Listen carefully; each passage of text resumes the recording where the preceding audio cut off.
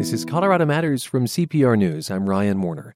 Very soon, the U.S. Supreme Court will rule on what's arguably the most important case of the term. It's from Colorado, Masterpiece Cake Shop versus the Colorado Civil Rights Commission.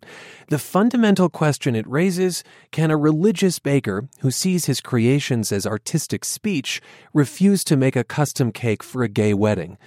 As we await the decision, we're going to talk today about the likely swing vote in this case, Justice Anthony Kennedy. My guest is Adam Liptak, who covers the High Court for the New York Times. He's on the phone from Washington. Hi, Adam. Hey, it's good to be here. Before we get your insights into Justice Kennedy, will you remind us the potential stakes of this decision? Well, it's a major clash between religious freedom and free speech on the one side and anti-discrimination principles on the other side. So this Lakewood, Colorado baker, Jack Phillips, earnestly believes that if he is going to make a custom cake celebrating a same-sex wedding, he's going to violate his religious principles. The couple, David Mullins and Charlie Craig, on the other hand, think that they are entitled, like anyone else, to get service in a business open to the public. Colorado's passed an anti-discrimination law that prohibits discrimination based on sexual orientation, and they say that law should apply to anybody who chooses to open a business to the public. During oral arguments, and even now, all eyes are indeed on Justice Kennedy, nominated, I'll say, by a Republican, President Reagan, in 1987. And you wrote that he is, quote, at once the court's most prominent defender of gay rights and its most committed supporter of free speech, sort of the two issues in this case. That is the fundamental tension here, wouldn't you say? Yes, and he's going to be tugged in different directions. On the one hand, he has literally written every single one of the 4 gay rights landmarks in the history of the Supreme Court, so there's no greater judicial champion of gay rights than Justice Kennedy. On the other hand, he is the vote you know you're going to get in almost every free speech case. He wrote the Citizens United decision, giving corporations the right to make independent expenditures in candidate elections, and he has consistently voted in cases about hateful protests at military funerals, about depictions of animal cruelty, about lying, about whether you've received the Congressional Medal of Honor, always in the pro-First Amendment side. What are some of the landmarks in the gay rights cases? When the court first struck down laws making gay sex a crime in a case called Lawrence versus Texas, he wrote that decision. When the court struck down a federal law that banned giving federal benefits to married same-sex couples in a case called Windsor, he wrote that decision. And, of course, in 2013, he wrote the landmark decision finding a constitutional right to same-sex marriage in a case called Obergefell. So there's really literally nobody who's done more for the cause of gay rights in the courts than Justice Kennedy. And indeed, during oral arguments in Masterpiece, it was clear that Kennedy had issues with both sides, Baker Jack Phillips and the Colorado Civil Rights Commission, which found Phillips had violated the state's anti-discrimination law. So here is Justice Kennedy on one hand. If you prevail, could the bakery put a sign in its window, "We do not bake cakes for gay weddings"? Your Honor, I think that he could say does not make custom-made wedding cakes for gay weddings, but most cakes and you would not cross the consider threshold. that an affront to the gay community? Your Honor, I agree that there are dignity interests at stake here, and I would not minimize the dignity interests to Mr. Craig and Mr. Mullins one So bit. Kennedy pushing there on what the effect would be on gays and lesbians if the baker wins. But he went on to express frustration with the Colorado Civil Rights Commission, which again ruled in the couple's favor. The record showed that one commissioner might have had some disdain for religion. Counselor, tolerance is essential in a free society. And tolerance is most meaningful when it's mutual. It seems to me that the state in its position here has been neither tolerant nor respectful of Mr. Phillips' religious beliefs.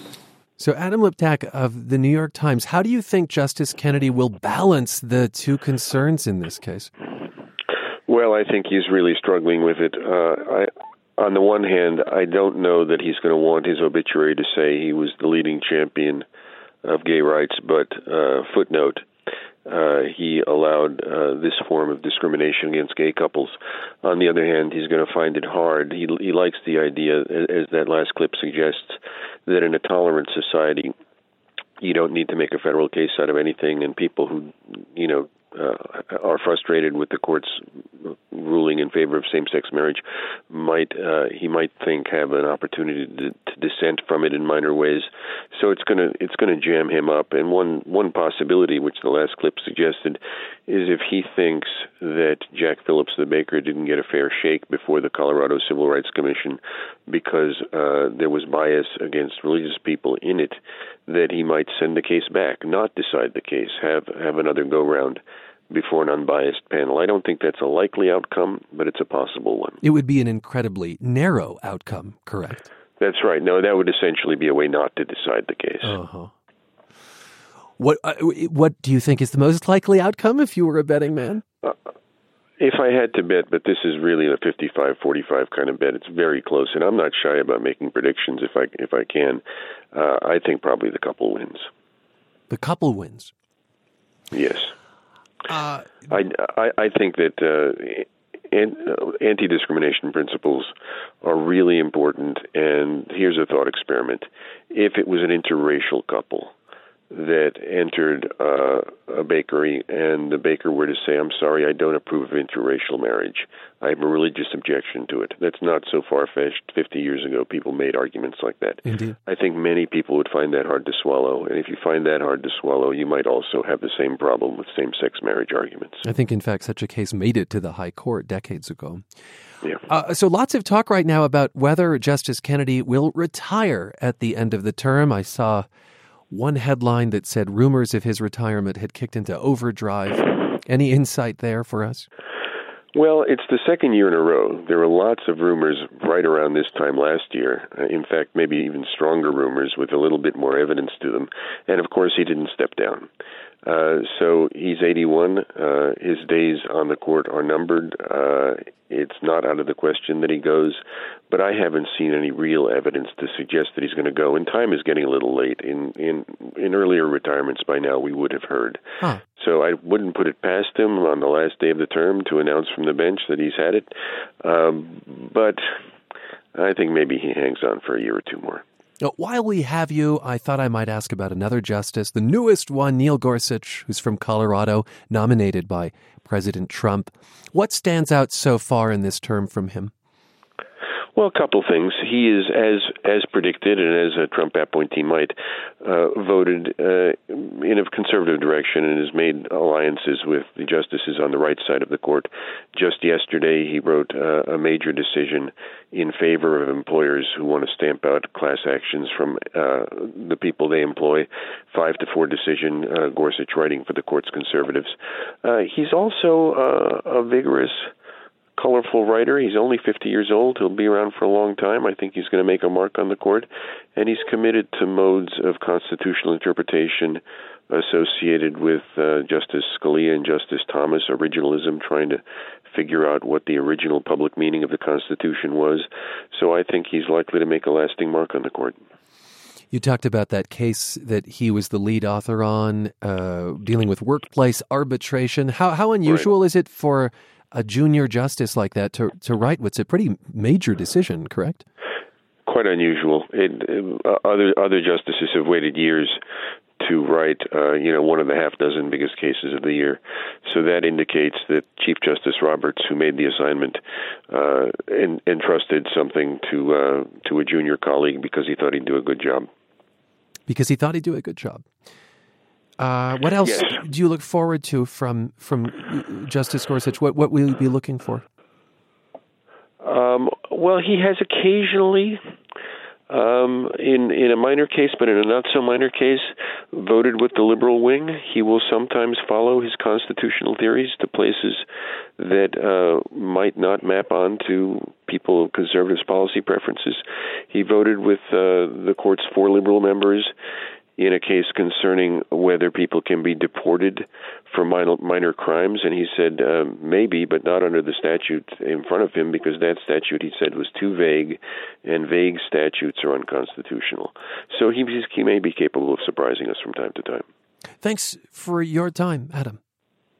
This was really fun. Thank you. Adam Liptak covers the Supreme Court for the New York Times. He joined us as we await a decision in a key case from Colorado, Masterpiece Cake Shop versus the Colorado Civil Rights Commission.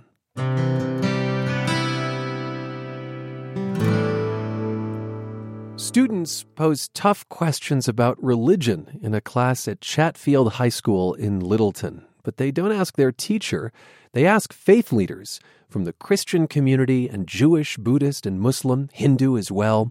Colorado Matters attended this semester's event, and over the next few days, we'll hear the ideas that these young people have wrestled with. Today, a question from senior Erica Hanshu.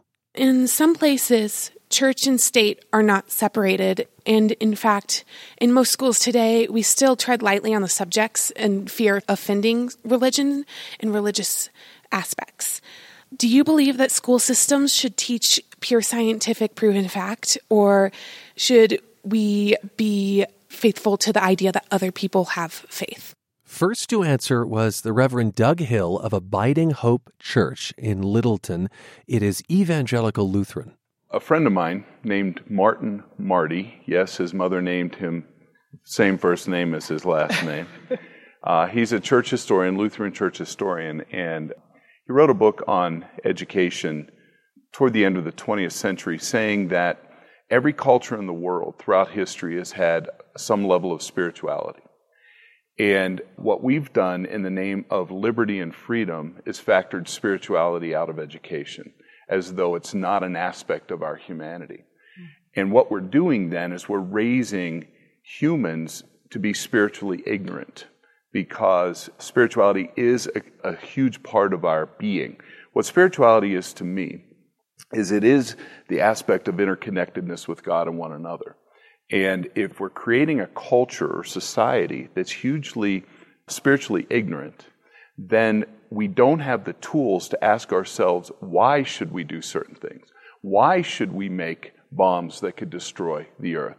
Why should we be eradicating species through climate change, these kinds of things? We don't have the moral or ethical toolkit to address those kinds of issues. The question becomes, how can we reintroduce spiritual education into school in a way that welcomes and includes all, that's not exclusive? I think the fear was, is it going to be a Christian level of spirituality? Is it going to be a Jewish level of spirituality? How are we going to teach it?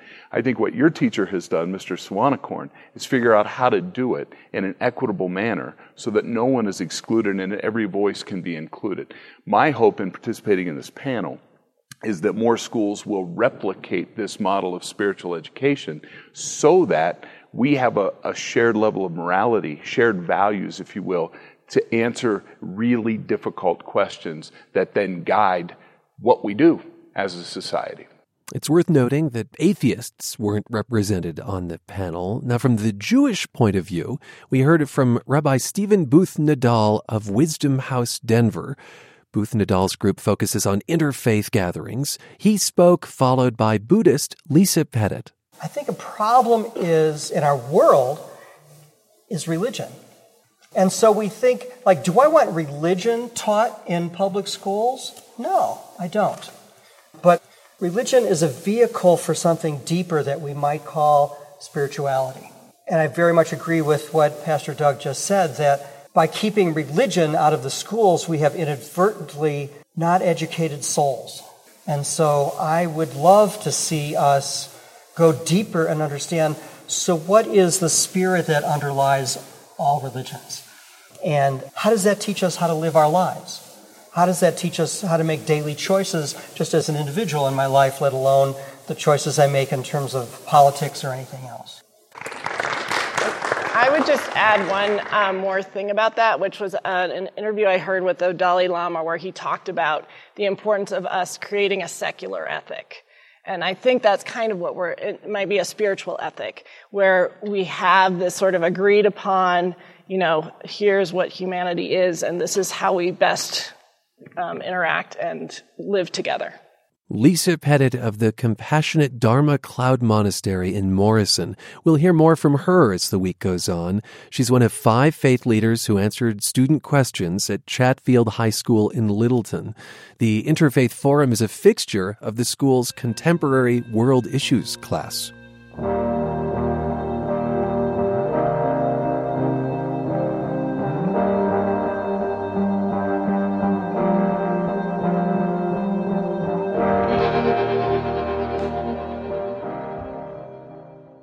Think about your morning routine. Maybe you showered, washed your hair, applied some lotion or deodorant.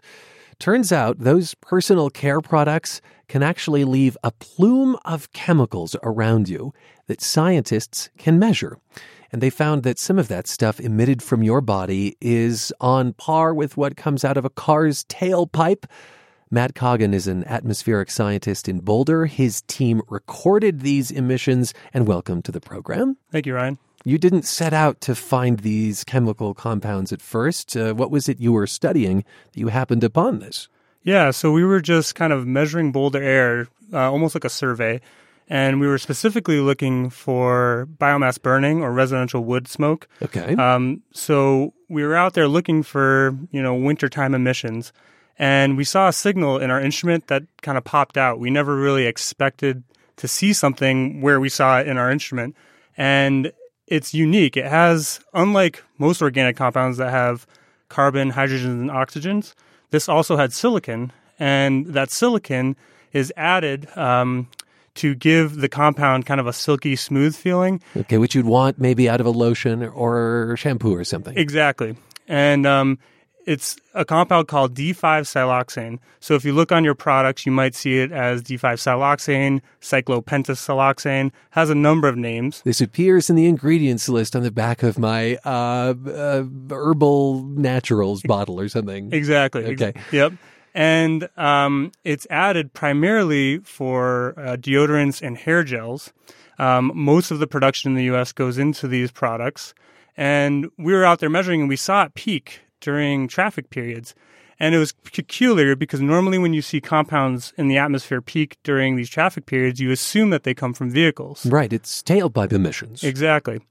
But what it actually is coming from is from the people inside the car. So the people inside the car are emitting their deodorants, their hair gels, their lotions, those mix with tailpipe emissions, and then that's what we are detecting. So you had to isolate this compound, find that it wasn't, in fact, from the tailpipes, that it was from the people in the car. Yeah, that's right.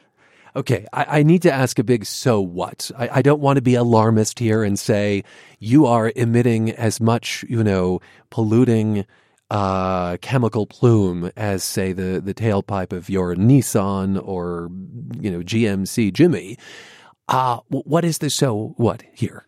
Yeah, the big point is that air pollution in urban areas has changed over decades. So in the 1960s, cars were the predominant source of pollution. Mm-hmm. Think about Los Angeles, right? In the 1960s, smog was so thick that if you were playing baseball, you wouldn't be able to see the outfield, right? I mean, it was so bad, and it was largely due to vehicles.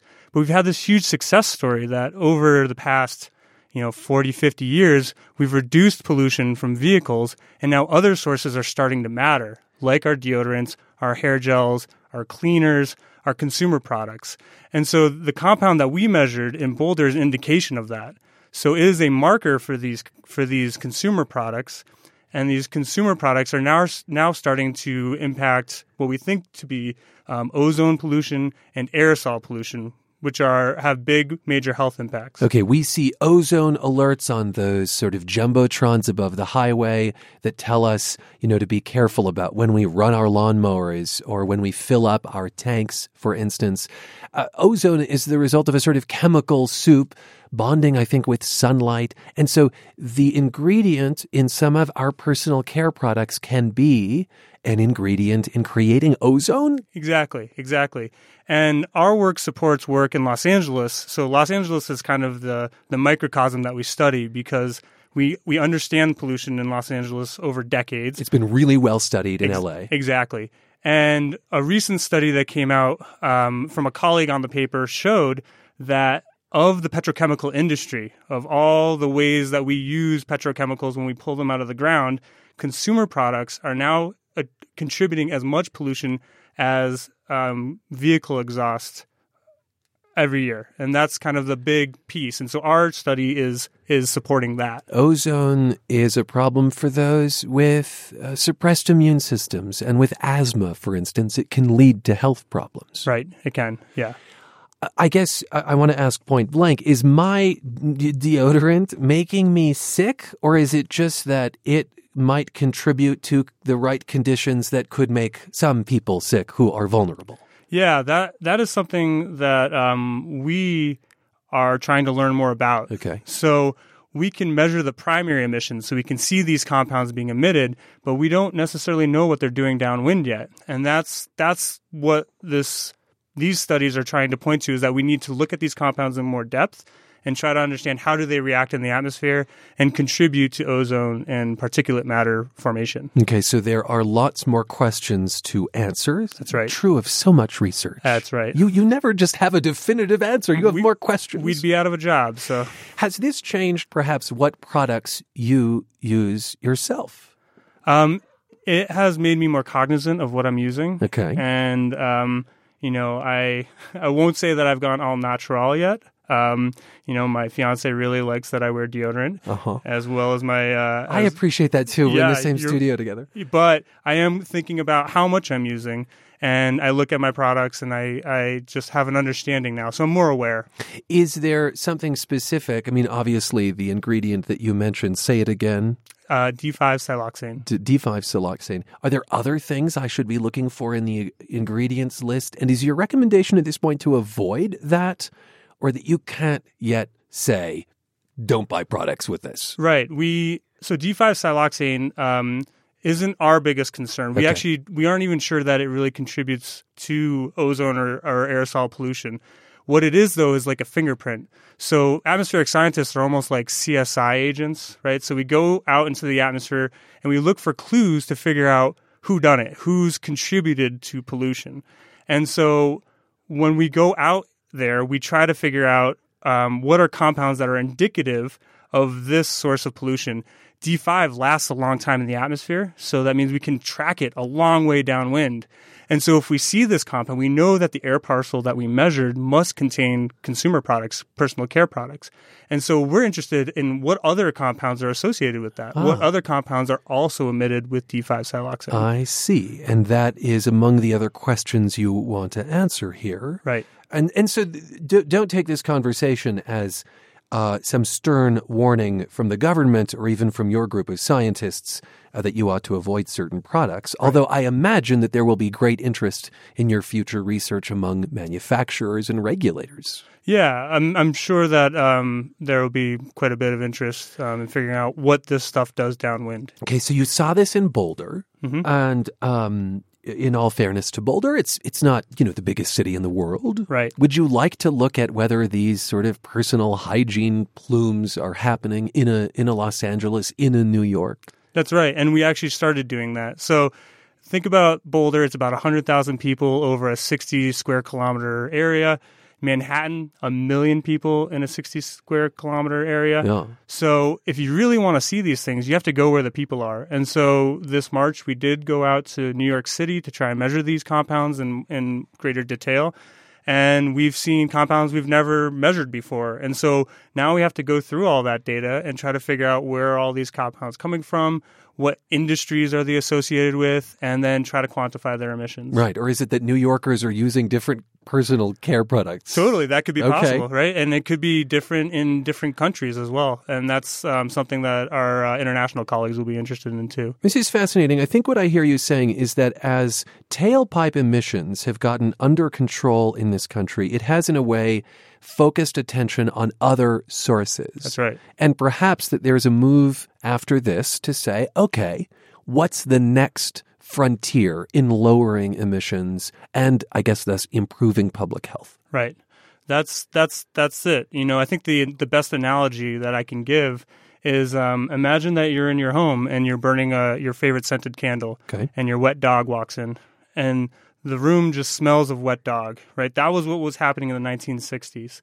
Now, with regulation, we reduced emissions of cars, and so we kicked the dog out of the room. And now we're starting to see all the other things that are in the background, all these other things that we hadn't considered being important. And so now we have to start thinking, what are these compounds doing, and what are they doing downwind, and how are they affecting people's health? I like the dog metaphor for automobiles. And thanks for wearing deodorant today. You're welcome. That's Matthew Coggan. He's an atmospheric scientist with CU Boulder and NOAA. His latest study of personal hygiene products ran in the journal Environmental Science and Technology.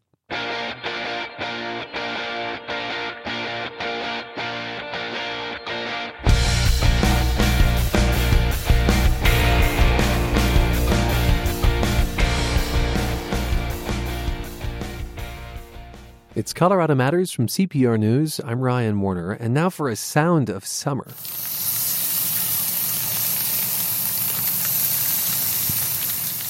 The sizzle of a barbecue. Bert Frazier of Fruta has turned a love of barbecue into a thriving enterprise.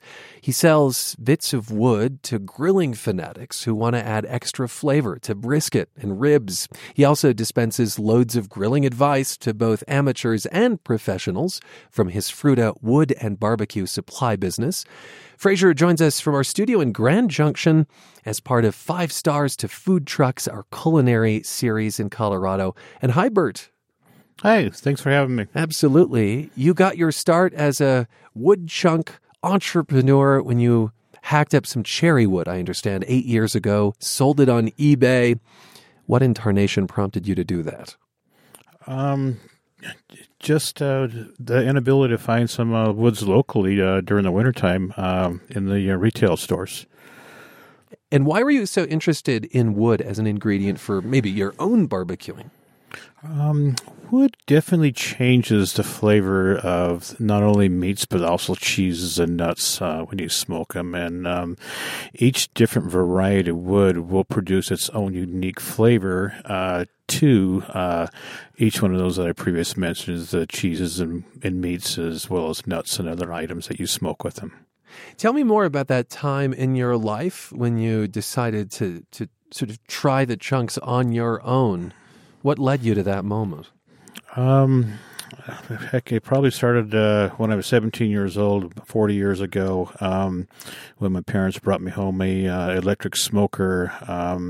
We moved from Grand Junction out to California along the coast, and met a gentleman who had a fishing boat, and we going out salmon fishing all the time. And I was coming home with loads of salmon. We needed to figure out what to do with it. So about 40 years ago.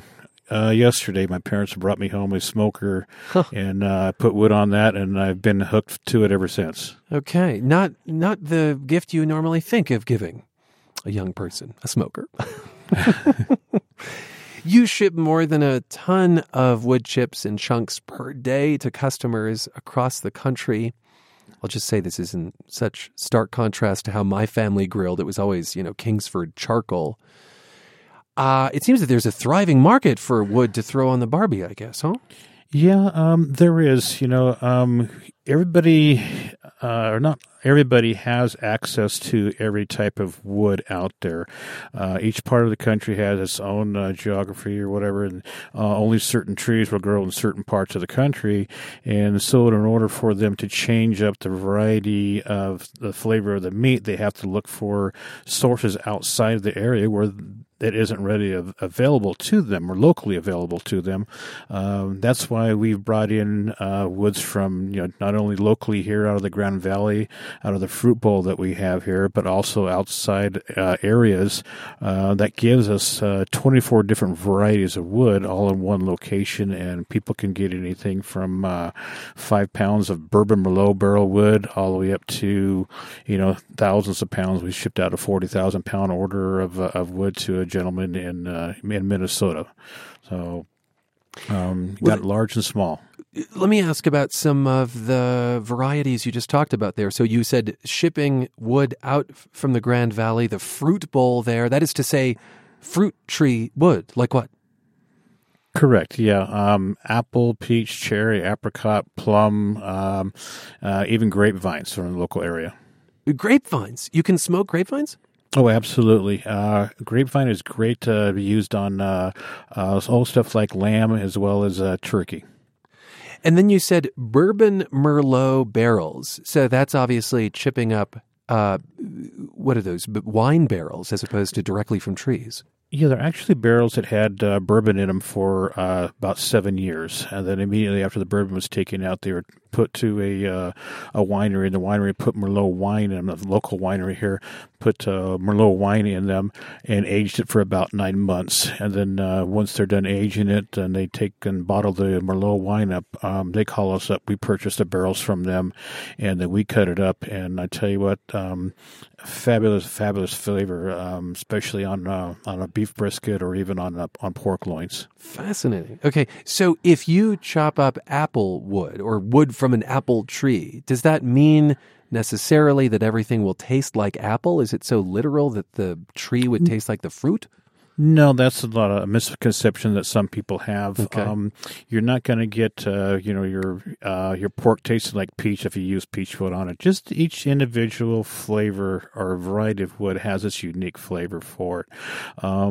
Almond is a little bit nutty as well as pecan has a little bit of nutty flavor, whereas your fruit woods have more of a sweeter flavor to them.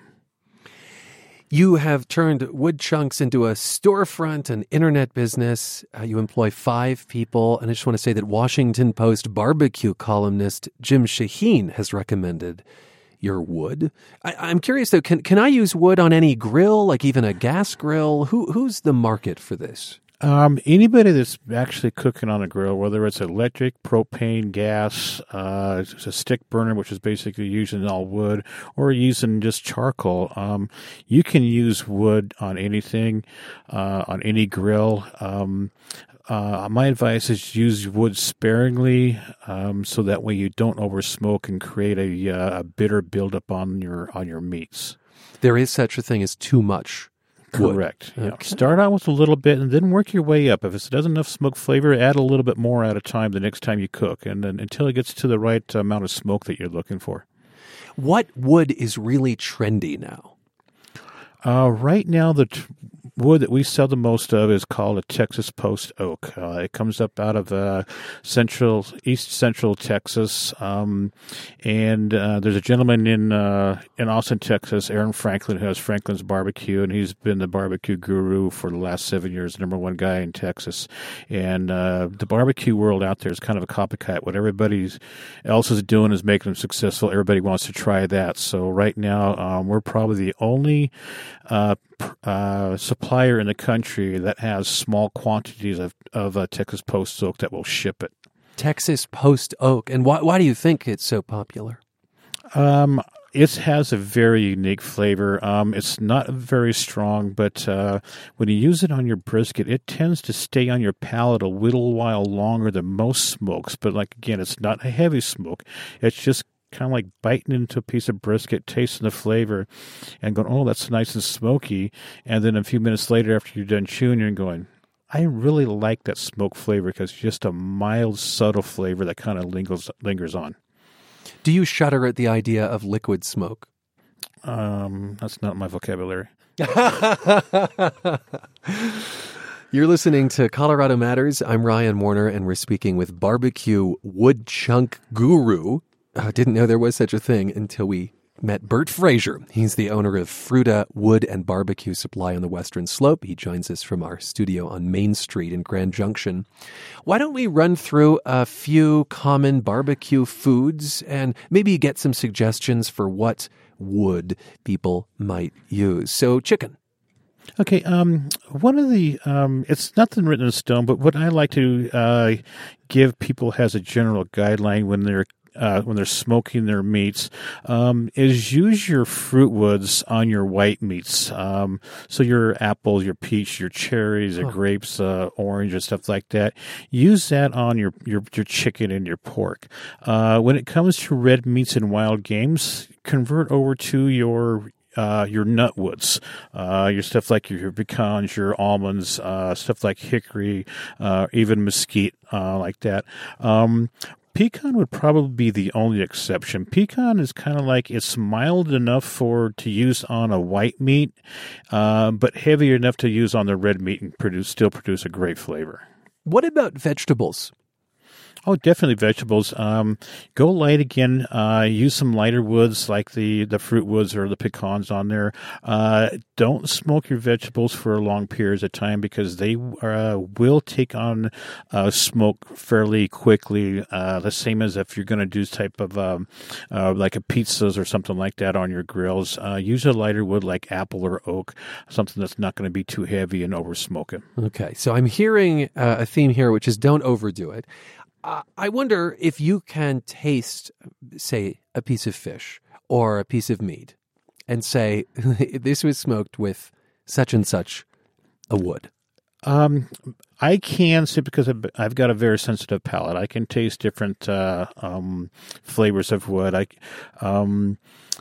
had a gentleman that smoked some salmon at a local restaurant, and I called him over. He was the chef, and I called him over, and I told him, I said, I said, I can taste that peach wood in there, and there's something else that's in there. I said, it's very sweet. I said, I want to kind of push it towards a way of maple flavor in there.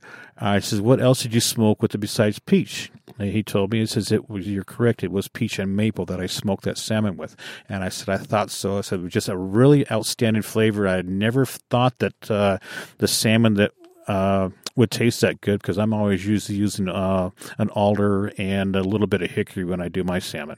So it was a good change of taste. Interesting. You're like a sommelier of wood chunks. Before we go, what are common, just like general barbecuing, grilling mistakes people make? Maybe the top two? Over smoking, using too much wood, and then not controlling their temperatures. Try to get away from the internet, where the internet says that you should cook a piece of meat for a certain period of time per pound. That's a misconception. Your two best friends are going to be a meat thermometer and a grill thermometer, knowing what the temperatures of your grill is and knowing what the temperature of your meat is. And once the meat hits a certain internal temperature, it's done. It could be, sometimes a pork shoulder will be done in 8 hours. Sometimes it'll take 14 hours. It all depends on how long it takes for that the center of that meat to reach that internal temperature. Well, Bert, thanks so much. I feel ready for summer. Okay. It's barbecue wood chunk guru Bert Fraser. He's the owner of Fruta Wood and Barbecue Supply, and he joined us from our studio on Main Street in Grand Junction. This is Colorado Matters from CPR News.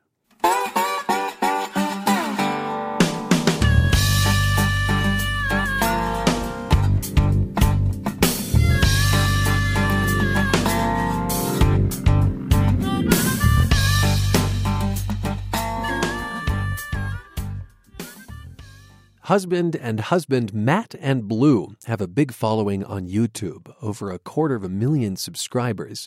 Actor Matt Dallas, who used to have a show on ABC Family, and musician Blue Hamilton vlog about their daily lives, whether it's home improvement or raising a kid. And recently, their videos started featuring Colorado.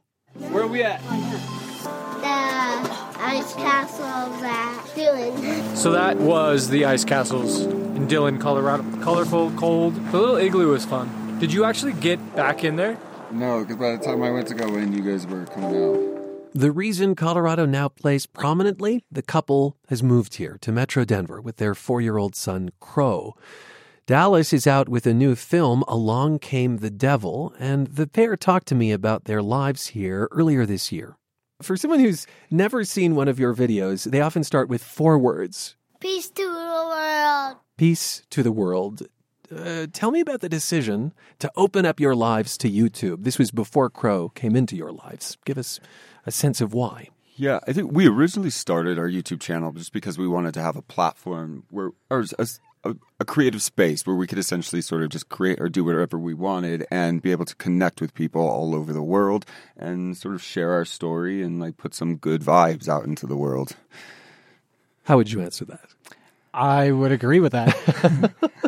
Was this a discussion when a couple says we're going to put our lives to the world? Yeah. I mean, I pressured Matt for a long time to start a YouTube channel because I thought there was something for him to connect with his fan base as well. Just being a creative person. And I think it just evolved over time into what it is today. Yeah, I think a lot of it too is like Blue and I originally sort of bonded like early on in our relationship over creating and just making things together, whether it meant like building birdhouses or whatever. So this was an opportunity for us to like really create and share something a little bit more personal and hopefully special with the world. I mean, it occurs to me that you, Matt, had a lot of experience with like big television, and corporate television and large productions. And this is a way of being more of a maker yourself, in contrast to the agents and the gaffers and all that. Yeah, that actually was a large part of it as well. It's like having been in Los Angeles for over a decade and being in like the grind of auditioning, 7 days a week and just like go. It was an opportunity for us to sort of like take control of our creative destiny and to not have to, put it all into somebody else's hands. So why the move to Colorado? You had been in Los Angeles, Arizona for a time. Well, I'm originally from Colorado. I'm from Florissant, so I've always wanted to come back here. But I think that we were in LA and it just it felt like it was time to move on. Felt like it wasn't a right fit for our family. We had lived in there for LA for like 20 years, I think. We lived there for a long time. So it was just, we wanted a place where there was lots of activities to do, that the people were cool, the environment was beautiful, and Colorado's always been home to me. But And as you know, you're not alone in feeling that about Colorado or in moving here for that matter. Yeah. Your son Crow is often part of your videos, and you spoke about this in a video from 2016. We got a call basically saying, look, we have a kid that needs a place to stay. We were told that this kid was going to be placed with us as a foster situation, temporary. During the day, we got another phone call, and that phone call was, no, he's coming to live with you, and we only want to put him in a home that wants to adopt. Are you willing to adopt this kid? And we had to give a yes or no answer right then, without seeing the kid, without knowing anything other than his age and that he was healthy. We didn't know his background, nothing about it. And so we basically looked at each other and we said, yeah. You can't see Matt looking lovingly into Blue's eyes as they listen to that clip. It's quite the leap, isn't it? I mean, you thought maybe we'll foster, then you understand this is going to be adoption, and the stork comes and drops a child like that, and you have to be ready. Yeah, I think our lives have been just a series of things that the universe pushes us towards. And in that scenario, I think it was we just knew, yes, we're going to take this challenge. We're going to do it. Yeah, I think most of the things in our lives have come from sort of circumstances where it's just been about taking the leap and to think less and act more. And I think like even with our YouTube channel, because I have a tendency to overthink everything. And especially coming from the entertainment and being an actor, I was like, no, I can't put my life out into the internet. But eventually it was like, I just had to, just sort of let go and take the leap. And I feel like the same happened with Crow. The same happened with moving to Colorado. And I feel like most anything, and it's always led us to, great things. Yeah. It's in such stark contrast to what a lot of people, I think, do ahead of having a child, or at least think about doing, which is looking at the budget and making sure everything is in line and really being almost methodical about it. Yeah, and we did that. Okay. We did it for the most part, but I feel like with any time, especially like with having kids, you're never going to feel ready. Never. So you get as prepared as you can, and then you say yes. Matt, people may remember you from the ABC Family TV show Kyle XY. It aired from 2006 to 2009. I've never seen anyone like Kyle before. He can't understand the simplest things, but does calculus like it's 2 + 2. Kyle is not human. How did you do that? What? You jumped off the roof. Tell me he's not an alien. Who is Kyle XY? He was you. And Blue, you're a musician. Your latest single is called Supermoon.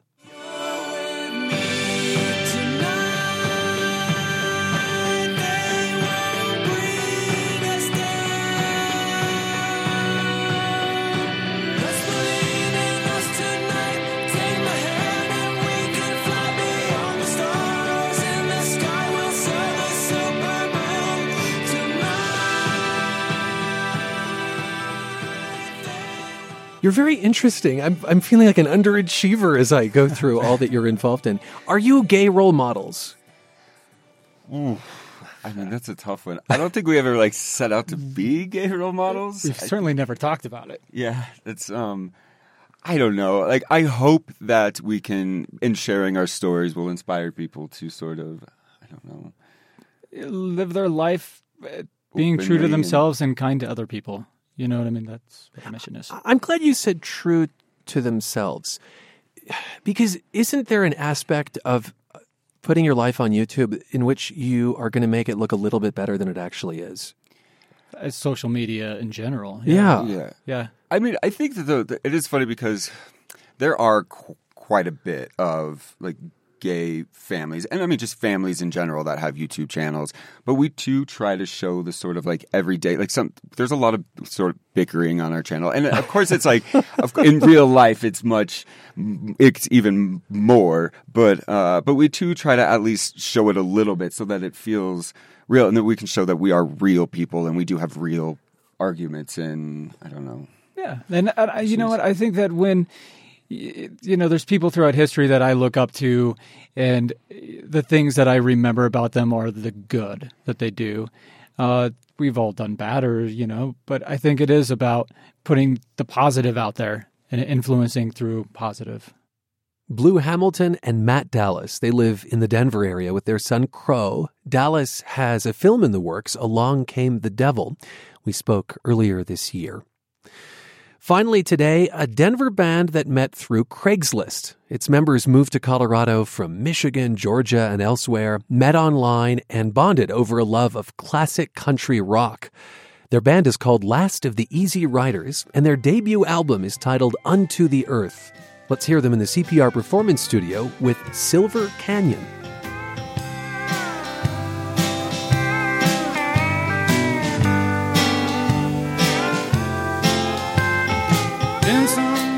By now, since I left my family home, I was searching for something peaceful, and what I found was gold. Easy days in the Rockies, always getting high. Wherever I run, wherever I hide, the canyons by my side. Silver rain fills the Silver Canyon, mountaintops draped in fog. Moonlight shines on the Silver Canyon, shimmering across the Sterling Wall.